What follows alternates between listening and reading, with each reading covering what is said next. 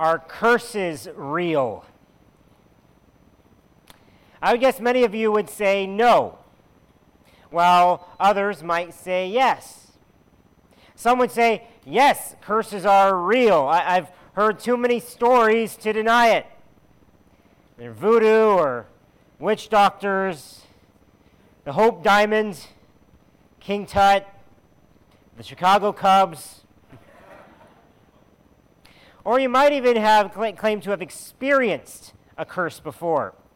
One of our elders and I sat in my office with a young woman not too long ago who was convinced that she and her family had been cursed after visiting a psychic, and they left and their whole life just seemed to go to shambles. And so she was convinced that they were cursed. If you search Google, a plethora of articles will pop up talking about curses, how to tell if you have been cursed, and how to break the curse that you might be in. At the same time, other people would say, it's crazy to believe that curses are real. And they're way too superstitious for our liking, too fantastical, too far-fetched. In our Western world, in our naturalistic culture, the idea of curses is foreign to us. Or they're just fiction. Right? We have relegated the curses to the worlds of fantasy, to the worlds of Harry Potter, or Snow White, or Indiana Jones, or Jack Sparrow, but not our worlds. But I would like to propose to you this morning that curses are real, but not necessarily like we imagine. I'm not going to debate whether or not our culture's idea of curses are real, but I do want to contend that the Bible's idea of a curse is very real, as in the opposite of blessing, as in God's opposition or withdrawing of his favor. The late theologian R.C. Sproul says, the very word curse in our culture suggests some kind of superstition. But in biblical categories, there's nothing superstitious about it. And the idea of the curse is deeply rooted in biblical history. And really, ever since the beginning of the world, when mankind fell into sin and God pronounced anathema on the serpent and on childbearing and on the very ground under our feet, this world has been under a curse. And not just cursed by a diamond or a witch doctor, but cursed by God. I want you to consider today very seriously, what if you are cursed right now? Because if you are under God's curse, you need to know how that curse can be broken. Otherwise, you'll never receive God's blessings or God's grace. So with that sobering stage set, let's turn to Deuteronomy 27. Deuteronomy chapter 27. For the last 15 chapters in Deuteronomy, Moses has been preaching the law. But back in chapter 11, right before he did this, he made things very plain to the Israelites, saying this. He said, see, I am setting before you today a blessing and a curse. The blessing, if you obey the commandments of the Lord your God, which I command you today, and the curse, if you do not obey the commandments of the Lord your God, but turn aside from the way that I am commanding you today. Moses then introduced a blessing and curse ceremony to do once they entered the land. Today's passage, chapter 27, will act like a bookend to that one, with much of the same themes, but goes into greater detail. Before we get into the curse section, however, we start much more positively. Our chapter last week, 26, ended with a phenomenal promise of blessing.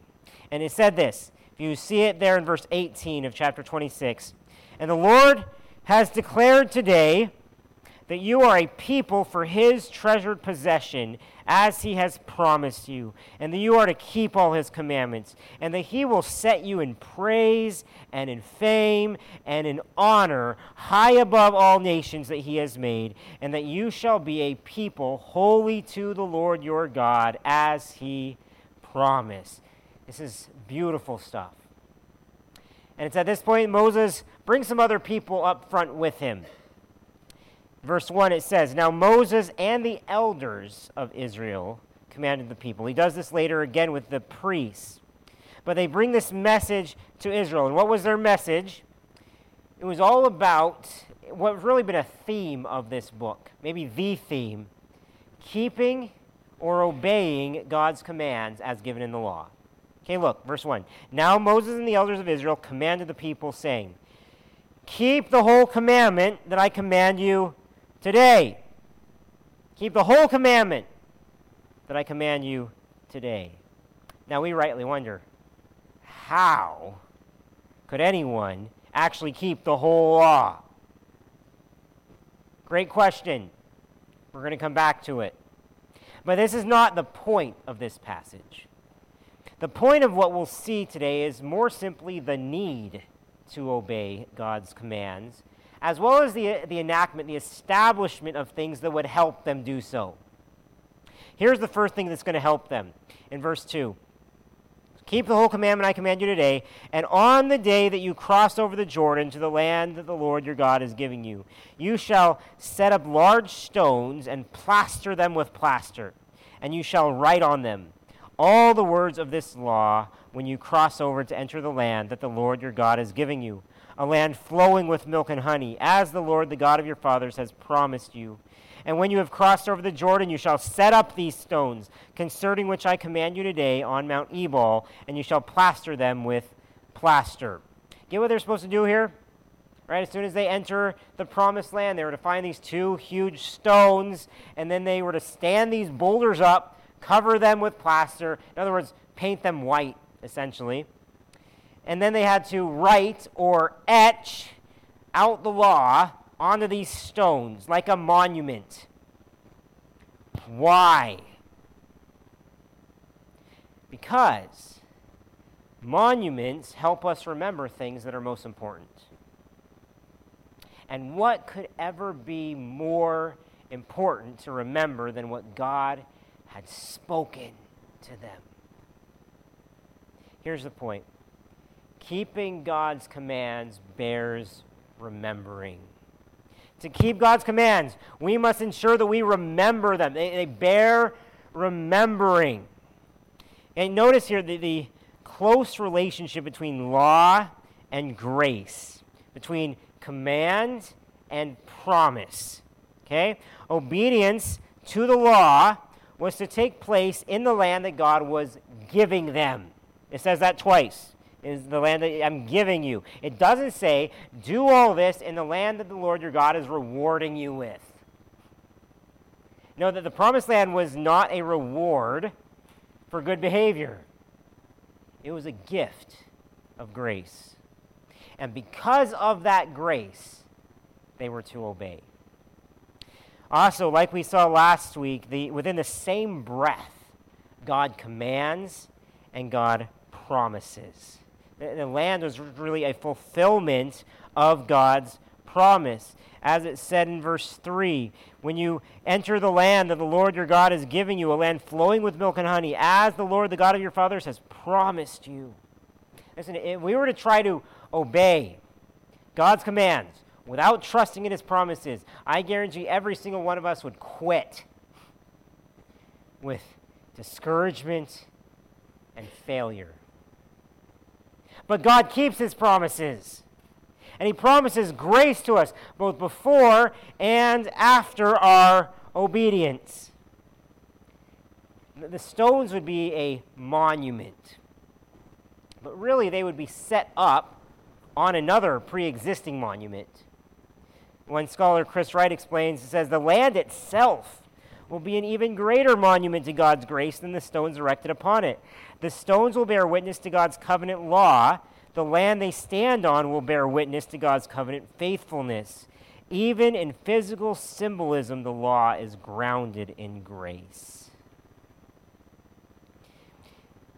As a physical symbol, these stones would help people visualize the centrality of the law for their culture. Think of museums. You've likely visited in Ottawa, maybe elsewhere. George Athas says that monuments, museums, and galleries are important for preserving and showcasing a people's identity, culture, and values. This is why they often host significant cultural events like commemorations and feature on the itineraries of tourists who wish to understand the people and places they're visiting. Literacy was very low at this point in antiquity, so the monument was not so much for the public to read as it was a visual reminder that Yahweh's law was the basis of Israelite culture. Now, the Old Testament is full of stories where people set up monuments like these, which leads us to ask, should we be setting up physical monuments as Christians? Well, the New Testament doesn't lay out any instructions for doing so. It's not a requirement. But it also doesn't say it's a bad thing to do. And I'd assume that it could be helpful at times. As long as we're not, setting up graven images or making things idolatrous as we go along. But if you think about it, we do tend to decorate with things like crosses or Bibles, right? And inasmuch as things like these help us remember their centrality, great. You may want to consider how you might decorate your home in strategic ways. And use your artistic abilities, your creativity, make things memorable. What has God done for you? Saturate your daily life with that. Reminders, with images, symbols, verses to help you remember. Another monument, you might say, for Christians would be the Lord's Supper, where we intentionally remember the new covenant that God has enacted through Christ.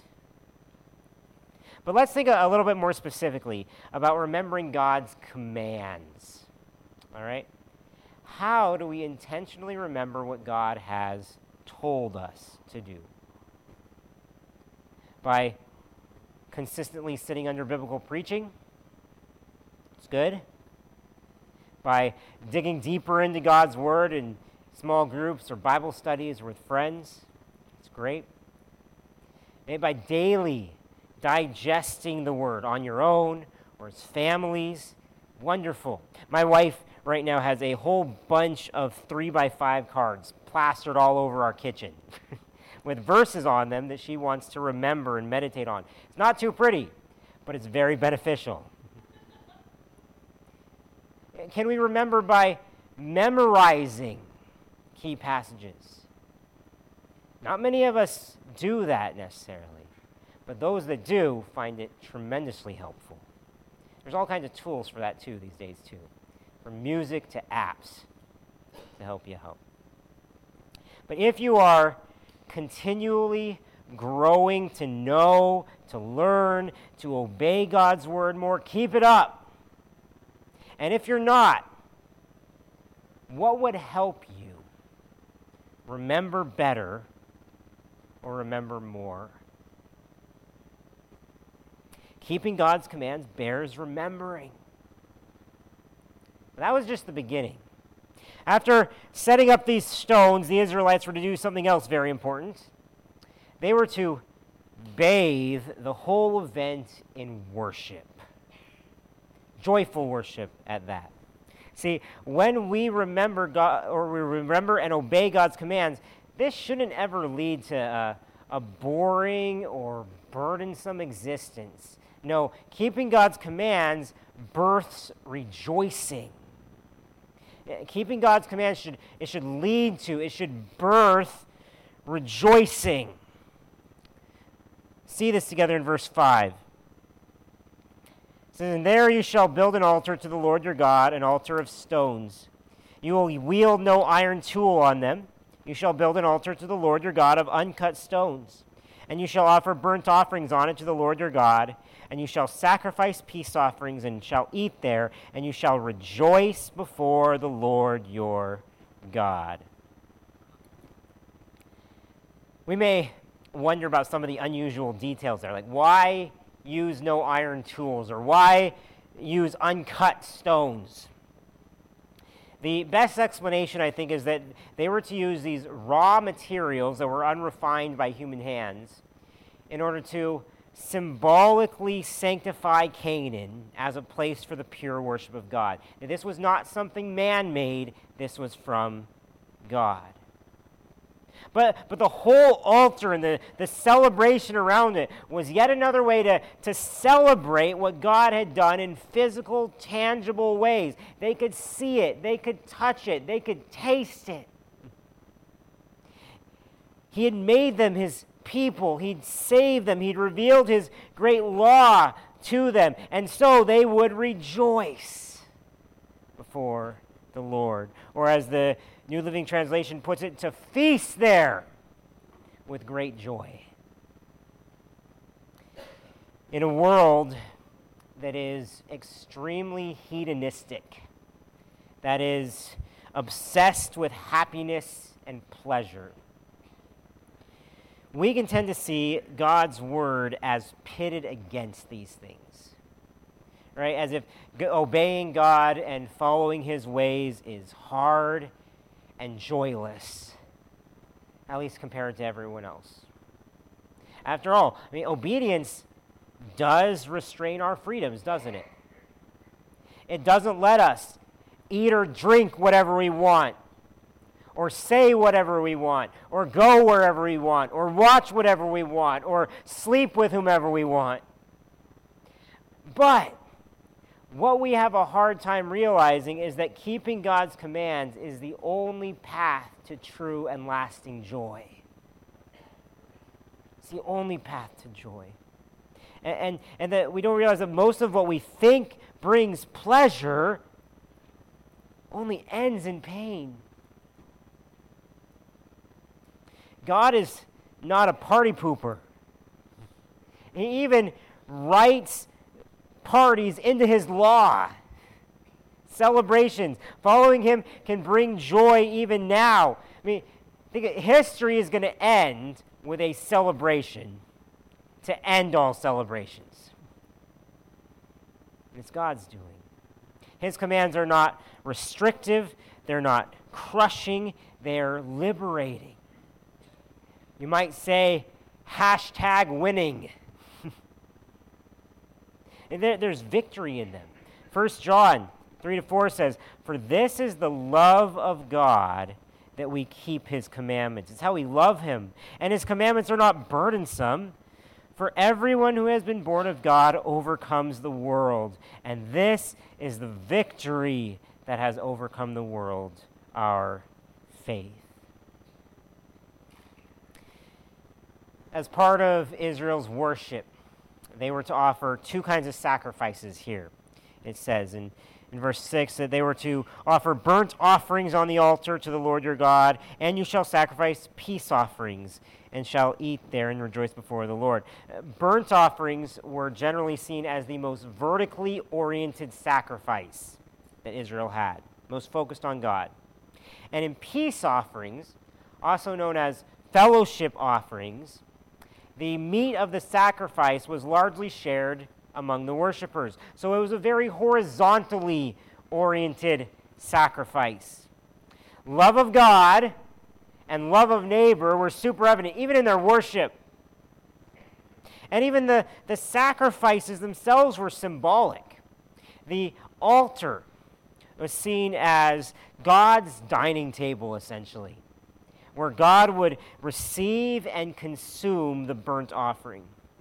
And then around his table, his people would gather and consume the peace offering. This was to be a beautiful ceremony, painting a beautiful picture of the peace that they had between God and with one another.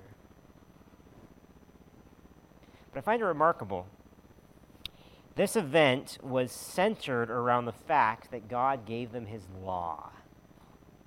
Even right in the middle of the ceremony, they were to focus on it. Look at verse 8. So while they're celebrating, while they're sacrificing, rejoicing, and you shall write on the stones all the words of this law very plainly. Other translations say very clearly or very distinctly. Make it clear. Part of their celebration was to include carving God's word into stone, which means this point is true in reverse as well. Rejoicing should also birth obeying. But rejoicing in God isn't the only thing that should lead to obeying God's commands. There's something else more fundamental about us that should affect the way we live. Put it this way, we shouldn't just obey because of what it will do for us. We should obey because of who we are. Or rather, whose we are.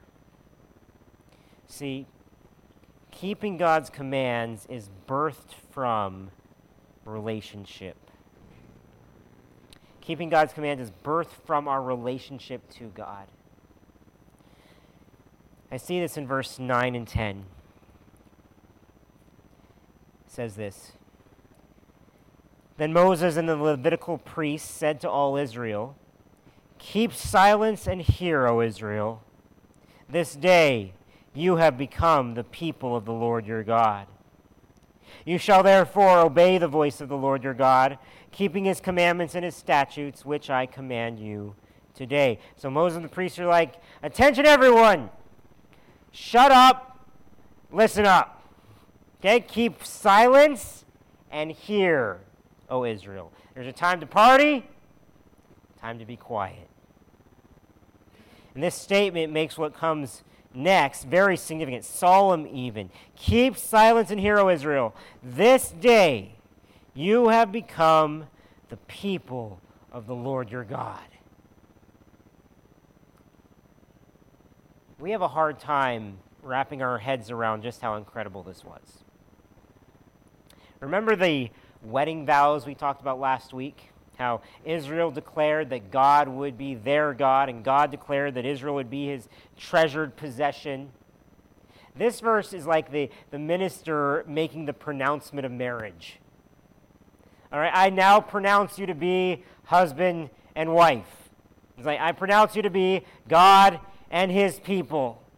So, Israel, you're not just some ancient Near Eastern people group anymore. You're not just Abraham's descendants. You're not just ex-slaves or nomads anymore.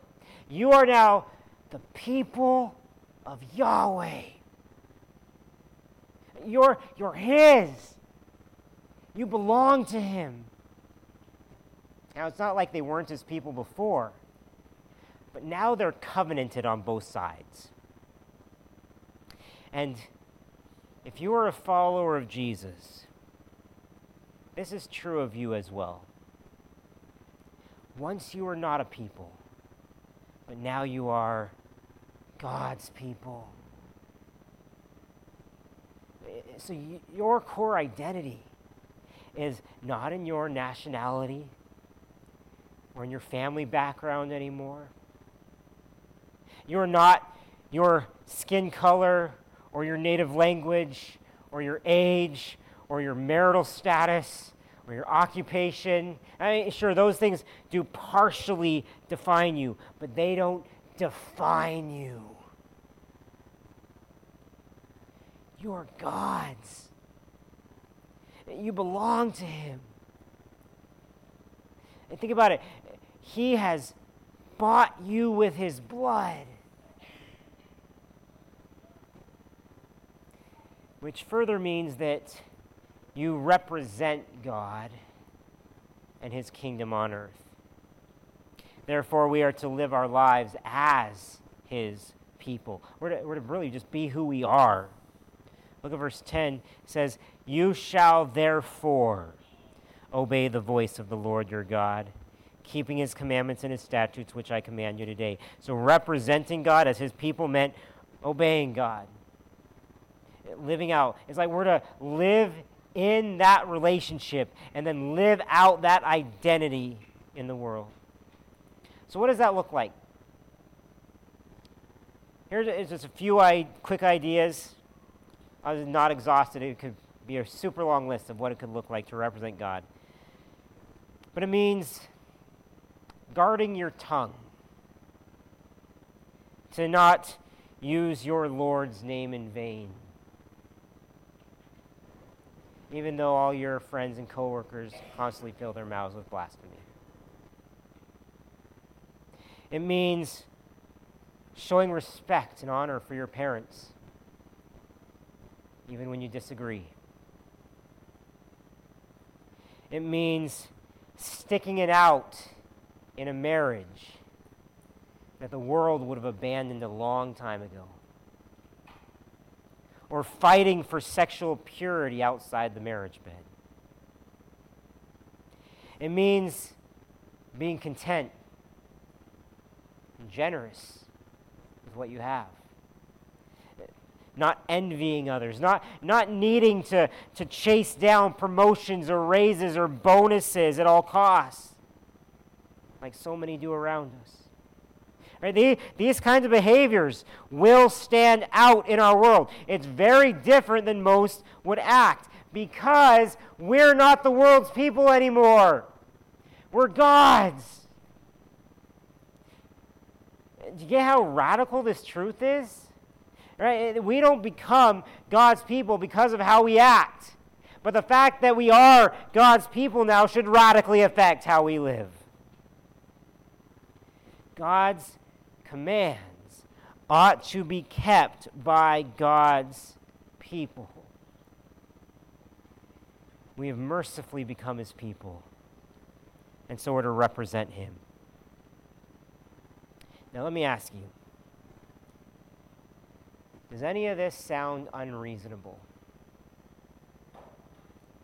Is any of it unfair? No.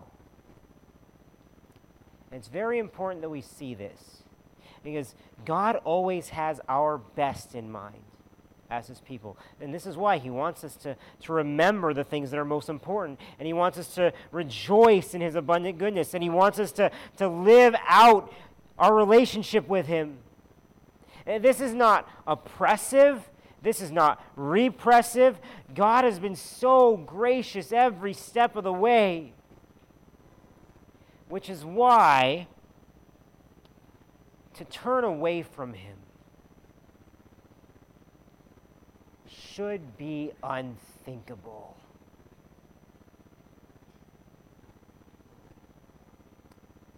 Yet it's not. Which is why Moses then gives a very stern charge, a warning to his people. The gist of it is this, that not keeping God's commands leads to God's cursing. Not keeping God's commands tragically leads to God's cursing. We've seen that once Israel entered Canaan, they were to make a pit stop. They were to gather in this valley between two mountains, Mount Ebal on one side, Mount Gerizim on the other. And then half the people were to climb the slope of one mountain and half up the other for a ceremony. It describes it a bit here. In verse 11, it says, "That day Moses charged the people, saying, 'When you have crossed over the Jordan, these shall stand on Mount Gerizim to bless the people. Simeon, Levi,'" these are tribes, not people. "Simeon, Levi, Judah, Issachar, Joseph, and Benjamin. And these shall stand on Mount Ebal for the curse. Reuben, Gad, Asher, Zebulun, Dan, and Naphtali." And we don't know which tribes were chosen to represent which side. But one side would represent God's blessing, symbolize that. The other would represent God's cursing. And this would have been a vividly memorable object lesson. Right? Two paths. Two future possibilities, two choices were laid out before Israel. On the one hand, God's continued blessing and flourishing, and on the other, God's opposition and the removal of his hand of blessing. Joshua chapter 8 describes when Joshua led Israel to carry out this ceremony. And at that time, the entire law was read out for all the people to hear. But picture being there. We're talking hundreds of thousands, if not millions of people, gathered on and standing on two mountains opposite of each other. Solemn, eerily silent, until the Levites, the priests, would shout out something for all to hear. Following which, everyone there was to respond with a hearty Amen. Whenever they said that, just imagine that many people saying that. It must have been deafening. It must have shaken the ground. And then it'd go back to silence. The priest would shout out something else. Amen. How would you feel being part of that thunderous chorus of people? It would have been powerful, right? If you don't know, amen is a simple little Hebrew word that means that you agree. It's like giving an emphatic yes, or let it be so. You all know the call and response saying, and all God's people say, amen, right? That saying actually comes from this chapter in Deuteronomy. But here's the interesting thing. What people were amening is not what you might expect. We usually say amen after something that we really like to hear, or after a solid prayer. God, please bless us. Amen. Or God works all things out together for the good of those who love him. Amen. But the Israelites were to say amen in response to curses being proclaimed. George Athas explains that by performing this ceremony, Israel would effectively go live with the covenant within the promised land and bind itself to the consequences of the basic covenantal dynamic. In other words, they acknowledged that they would get what they deserved. I'm going to read the rest of this chapter in a sec, which describes what they were all to say. It's basically like a mini recap of the law. There are 12 laws listed, perhaps for the 12 tribes standing there. But it's not like the 10 Commandments. It's not like a summary of the law. It's more like a sampling of various crimes that merited God's curse. It's a bit like when those of us who are parents pull our kids aside to give them some instructions. Like, I need you to go get in the car right now. You may repeat yourself, and you're trying to get confirmation that they were paying attention, that they understood, so that they'll know that there are consequences and they won't feel injustice if they fail to obey. God was like, listen, y'all need to obey the law now. You need to obey me. Did you hear me? What's going to happen if you don't? Let's go through the list. Verse 14. And the Levites shall declare to all the men of Israel in a loud voice, Cursed be the man who makes a carved or cast metal image, an abomination to the Lord, a thing made by the hands of a craftsman, and sets it up in secret. And all the people shall answer and say, Amen. Cursed be anyone who dishonors his father or his mother. And all the people shall say, Amen. Cursed be anyone who moves his neighbor's landmark. And all the people shall say, Amen. Cursed be anyone who misleads a blind man on the road. And all the people shall say, Amen. Cursed be anyone who perverts the justice due to the sojourner, the fatherless, and the widow. And all the people shall say, Amen. Cursed be anyone who lies with his father's wife, because he has uncovered his father's nakedness. And all the people shall say, Amen. Cursed be anyone who lies with any kind of animal. And all the people shall say, Amen. Cursed be anyone who lies with his sister, whether the daughter of his father or the daughter of his mother. And all the people shall say, Amen. Cursed be anyone who lies with his mother-in-law. And all the people shall say, Amen. Cursed be anyone who strikes down his neighbor in secret. And all the people shall say, Amen. Cursed be anyone who takes a bribe to shed innocent blood. And all the people shall say, Amen. And finally, cursed be anyone who does not confirm the words of this law by doing them. And all the people shall say, Amen. And these may all seem fairly random to us.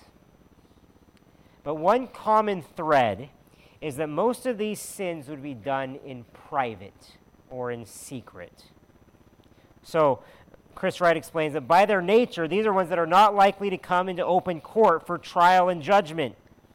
The purpose of the curses, therefore, is to remind Israel that Yahweh sees and knows what happens in secret.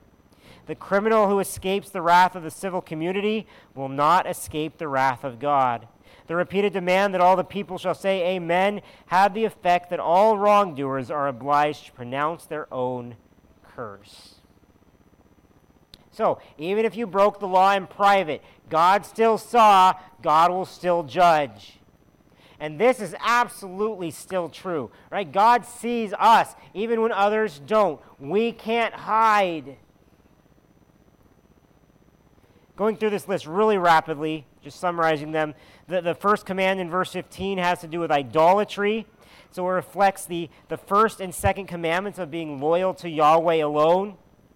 Second, dishonoring or demeaning parents goes directly back to the fifth commandment, and this is something that would happen in the privacy of a home usually.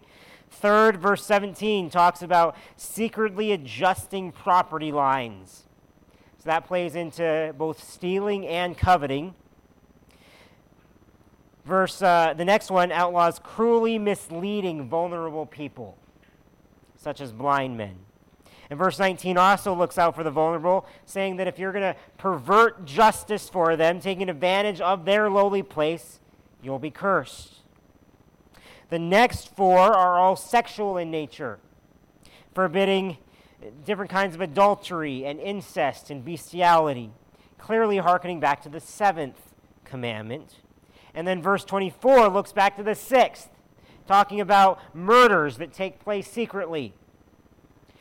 Unsolved homicides are not unsolved to God. Innocent blood is still the concern in verse 25. It says, cursed be anyone who takes a bribe to shed innocent blood. So God sees when innocent blood is shed. In our day, you may think of abortion. And finally, verse 26 gives a catch-all curse. Cursed be anyone who does not confirm the words of this law by doing them. And all the people shall say, Amen. In other words, if you obeyed, you confirmed or you upheld the law. But if you did not obey, if you did not do what the law said, you would be under God's curse. In case you thought you were okay after the first 11, good luck with that one. So the Israelites were to hear all of these curses, and they were to boom out a resounding Amen,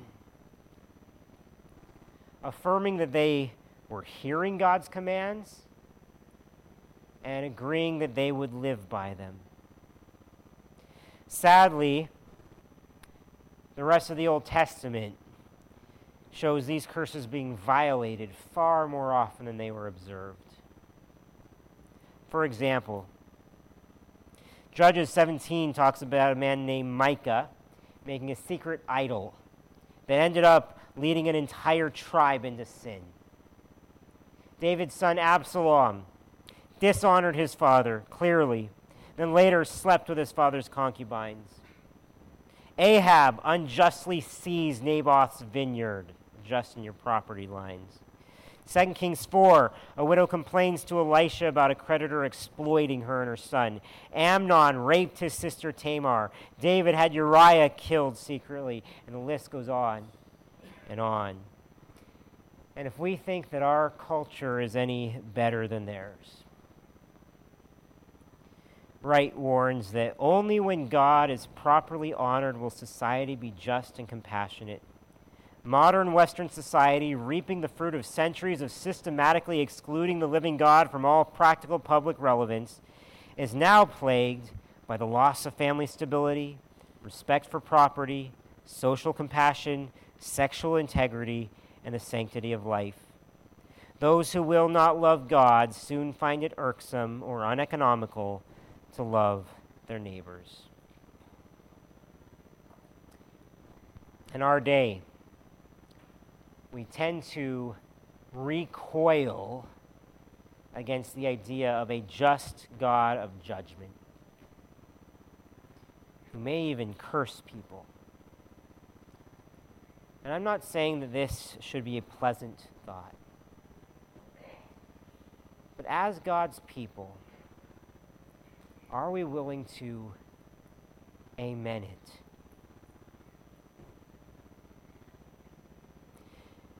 Let it be so. Because God knows we desperately deserve his curse. We have viciously turned our backs on our perfectly holy, loving, merciful Creator. Can you admit that you have earned hell? Can you amen that?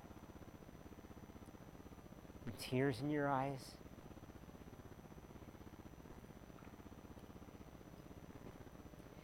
What would it mean for an Israelite to be cursed by God? We're going to see this in graphic detail in chapter 28 next week. But as R.C. Sproul says for now, that as opposed to the Lord's blessing, as described in Numbers 6, 24 to 26, the famous benediction, may the Lord bless you and keep you, the Lord make his face to shine upon you, be gracious to you. The Lord lift up his countenance upon you and give you peace. As opposed to that, to receive God's curse would be to hear this pronouncement. May the Lord curse you and abandon you.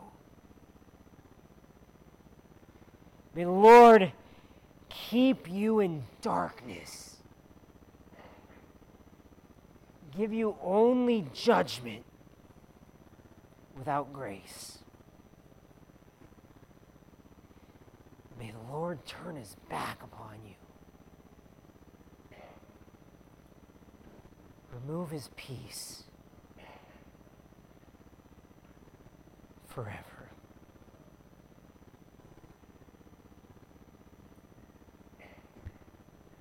Is that not horrifying?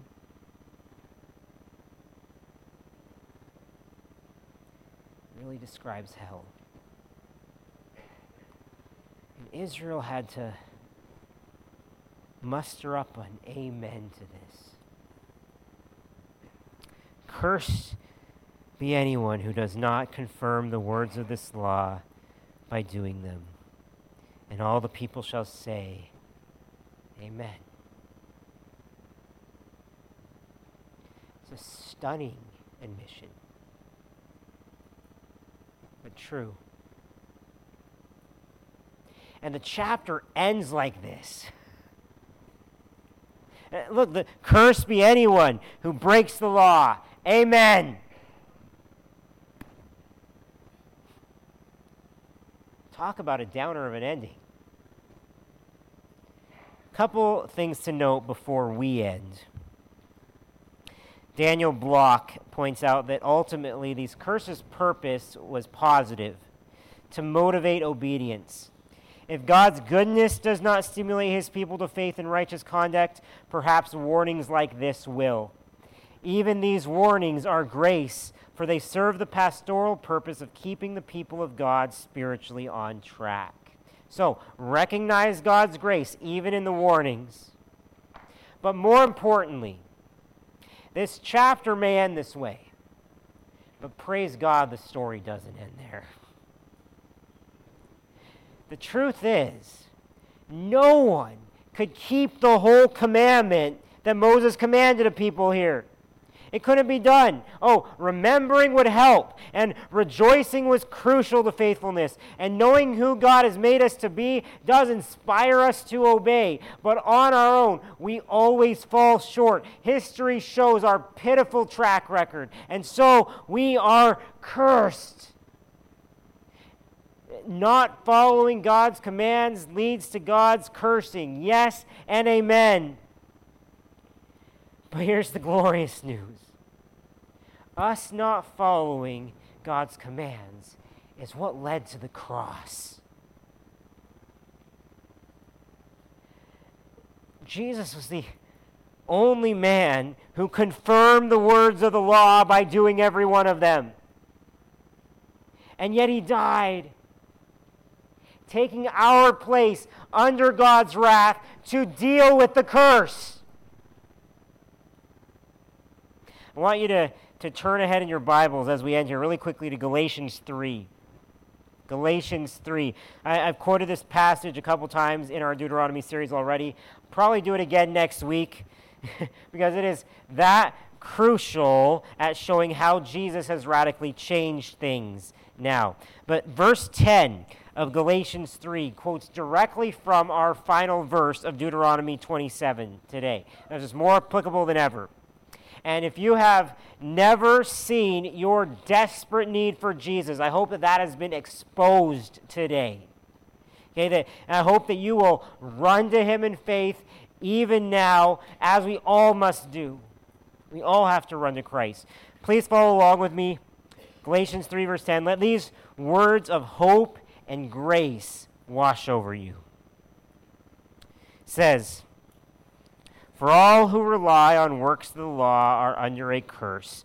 For it is written, cursed be everyone who does not abide by all things written in the book of the law and do them. Now it is evident that no one is justified before God by the law, for the righteous shall live by faith. But the law is not of faith, rather the one who does them shall live by them. Christ redeemed us from the curse of the law by becoming a curse for us. For it is written, cursed is everyone who is hanged on a tree, so that in Christ Jesus, don't miss this, so that in Christ Jesus, the blessing of Abraham might come to the Gentiles, so that we might receive the promised Spirit through faith. Never get over this. Okay, God's blessing now rests on us, even as he dwells in us. Right? Without Jesus, we are cursed. But with Jesus, we're blessed forever. Amen? Amen. Let's pray. God, would you open our eyes once again today, if you haven't already, to our sin, to our need for you, and then draw us to yourself, draw us to the cross. Help us to fall on our knees in gratitude for what you have done for us. We are eternally changed for it, eternally redeemed, and eternally grateful. Work in our hearts now, we pray, in Jesus' name. Amen.